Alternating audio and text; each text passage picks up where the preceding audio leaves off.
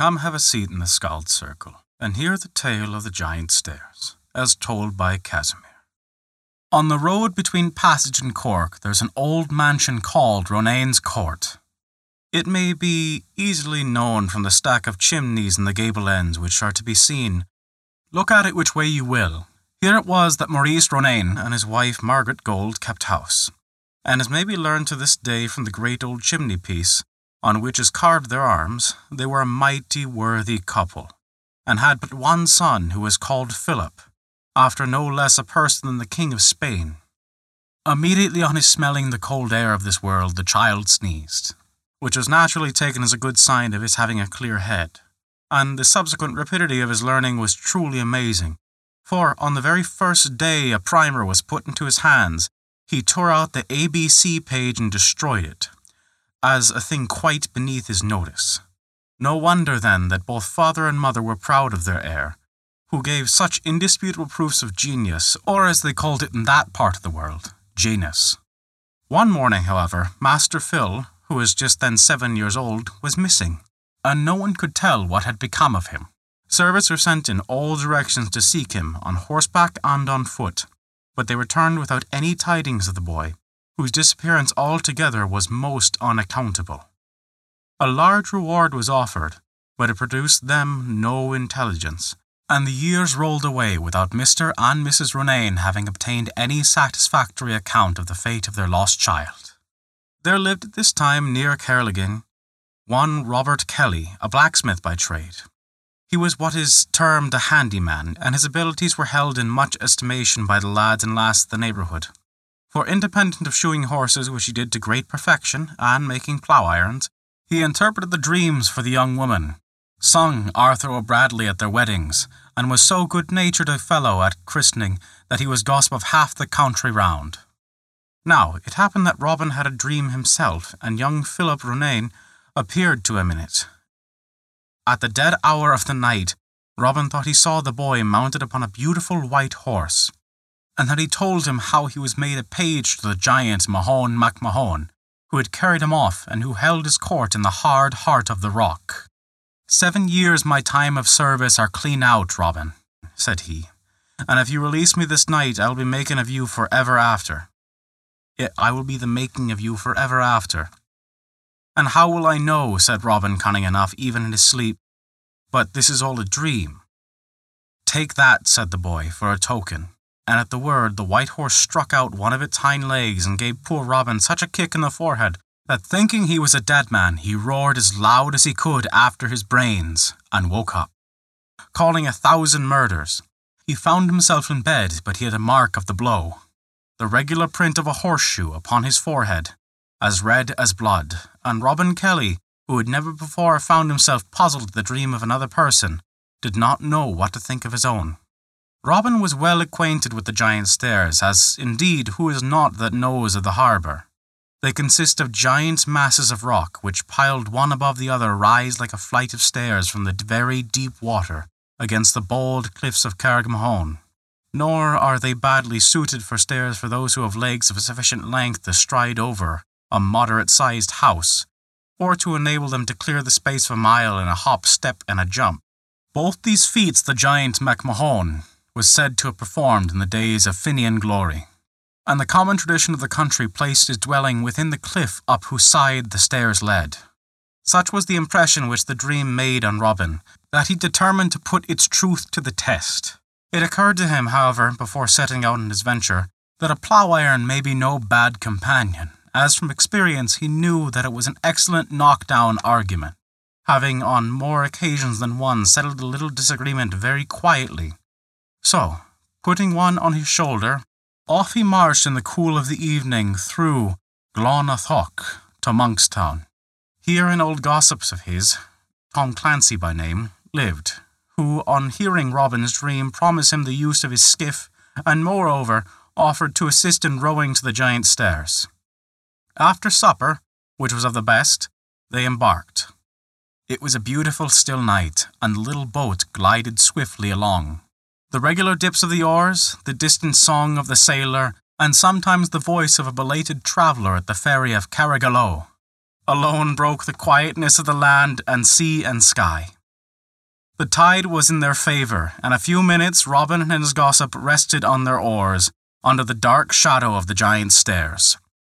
Robin looked anxiously for the entrance to the giant's palace, which, it was said, may be found by anyone seeking it at midnight, but no such entrance could he see. His impatience had hurried him there before that time, and after waiting a considerable space in the state of suspense, not to be described, Robin, with pure vexation, could not help exclaiming to his companion, "'Tis a pair of fools we are, Tom Clancy, for coming here all at the strength of a dream." "And whose doing is it," said Tom, "but your own?" At the moment he spoke, they perceived a faint glimmering of light to proceed from the cliff, which gradually increased until a porch big enough for a king's palace unfolded itself almost on a level with the water. They pulled the skiff towards the opening, and Robin Kelly, seizing his plough-iron, boldly entered with a strong hand and a stout heart. Wild and strange was that entrance, the whole of which appeared formed of grim and grotesque faces, blending so strangely each with the other that it was impossible to define any. The chin of one formed the nose of another. What appeared to be a fixed and stem eye, if dwelt upon, changed to a gaping mouth, and the lines of a lofty forehead grew into a majestic and flowing beard. The more Robin allowed himself to contemplate the forms around him, the more terrific they became, and the stony expressions of this crowd of faces assumed a savage ferocity, as his imagination converted feature after feature into a different shape and character. Losing the twilight in which these indefinite forms were visible, he advanced through the dark and devious passage, whilst a deep and rumbling noise sounded as if the rock was about to close upon him and swallow him up alive forever. Now, indeed, poor Robin felt afraid. "Robin, Robin," said he, "if you are a fool for coming here now, what in the name of fortune are you?" But, as before, he had scarcely spoken when he saw a small light twinkling through the darkness of the distance, like a star in the midnight sky. To retreat was out of the question, for so many turnings and windings were in the passage that he considered he had but little chance of making his way back. He, therefore, proceeded towards the bit of light, and came at last into a spacious chamber, from the roof of which hung the solitary lamp that guided him. Emerging from such a profound gloom, the single lamp afforded Robin abundant light to discover several gigantic figures seated round a massive stone table, as if in serious deliberation. But no word disturbed the breathless silence which prevailed. At the head of this table sat Mahon McMahon himself, whose majestic beard had taken root, and in the course of ages grown into the stone slab. He was the first to perceive Robin. Instantly standing up, drew his long beard from out of the huge piece of rock in such haste, and with so sudden a jerk, that it was shattered into 1,000 pieces. "Who seek you?" he demanded in a voice of thunder. "I come," answered Robin, with as much boldness as he could put on, for his heart was almost fainting within him. "I come," he said, "to claim Philip Ronayne, whose time of service is out this night." "And who sent you here?" said the giant. "'Twas of my own accord I came," said Robin. "Then you must single him out from among my pages," said the giant. "And if you fix on the wrong one, your life is forfeit. Follow me." He led Robin into a hall of vast extent and fine with lights, along each side of which were rows of beautiful children. All appeared 7 years old, and none beyond that age, dressed in green, and everyone exactly dressed alike. "Here," said Mahon, "you are free to take Philip Ronayne, if you will, but remember, I give you but one choice." Robin was sadly perplexed, for there were hundreds upon hundreds of children, and he had no very clear recollection of the boy he sought. But he walked along the hall by the side of Mahon, as if nothing were the matter, although his great iron dress clanked fearfully at every step, sounding louder than Robin's own sledge battering on his anvil. They had nearly reached the end without speaking when Robin, seeing that the only means he had was to make friends with the giant, he determined to try what effect a few soft words might have. "'Tis a fine, wholesome appearance the poor children carry," remarked Robin. although they have been here so long, shut out of the fresh air and the blessed light of heaven. 'Tis tenderly your honour must have reared them." "Aye," said the giant, "that is true for you, so give me your hand, for you are, I believe, a very honest fellow for a blacksmith."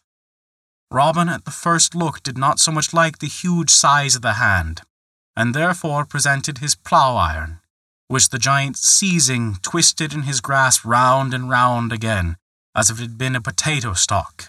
On seeing this, all the children set up a shout of laughter. In the midst of their mirth, Robin thought he heard his name called out, and all ear and eye he put his hand on the boy who he fancied had spoken, crying out at the same time, "Let me live or die for it, but this is young Phil Ronayne." "It is Philip Ronayne, happy Philip Ronayne," said his young companions, and in an instant the hall became dark. Crashing noises were heard, and all was in strange confusion. But Robin held fast his prize, and found himself lying in the grey dawn of the morning, at the head of the giant's stairs, with the boy clasped in his arms. Robin had plenty of gossips to spread the story of his wonderful adventure. Passage, Monkstown, Carrigaline, the whole barony of Kerrycurry, rung with it. "Are you quite sure, Robin, it is young Phil Ronayne you have brought back with you?" was the regular question. Although the boy had been 7 years away, his appearance now was just the same as on the day he had went missing. He had neither grown taller nor older in look, and he spoke of things which had happened before he was carried off, as if one awakened from sleep, or as if they had occurred yesterday. "Am I sure? Well, that's a queer question," was Robin's reply. "Seeing the boy has the blue eyes of the mother and the foxy hair of the father, to say nothing of the purty wart on the right side of his nose." However, Robin Kelly may have been questioned. The worthy couple of the Ronayne's court doubted not that he was the deliverer of their child from the power of the giant MacMahon, and the reward they bestowed on him equalled their gratitude. Philip Ronayne lived to be an old man, and he was remarkable to the day of his death for his skills in working brass and iron, which it was believed he had learned during his 7 years' apprenticeship to the giant Mahon MacMahon. And that is the tale of the Giant Stairs. Thank you for listening to our story. If you enjoyed it, please consider taking a look at our Patreon page and learn how you can earn great rewards while also supporting us. A special thank you to Kat for the support this month. It means the world to us. Once again, thank you for listening to our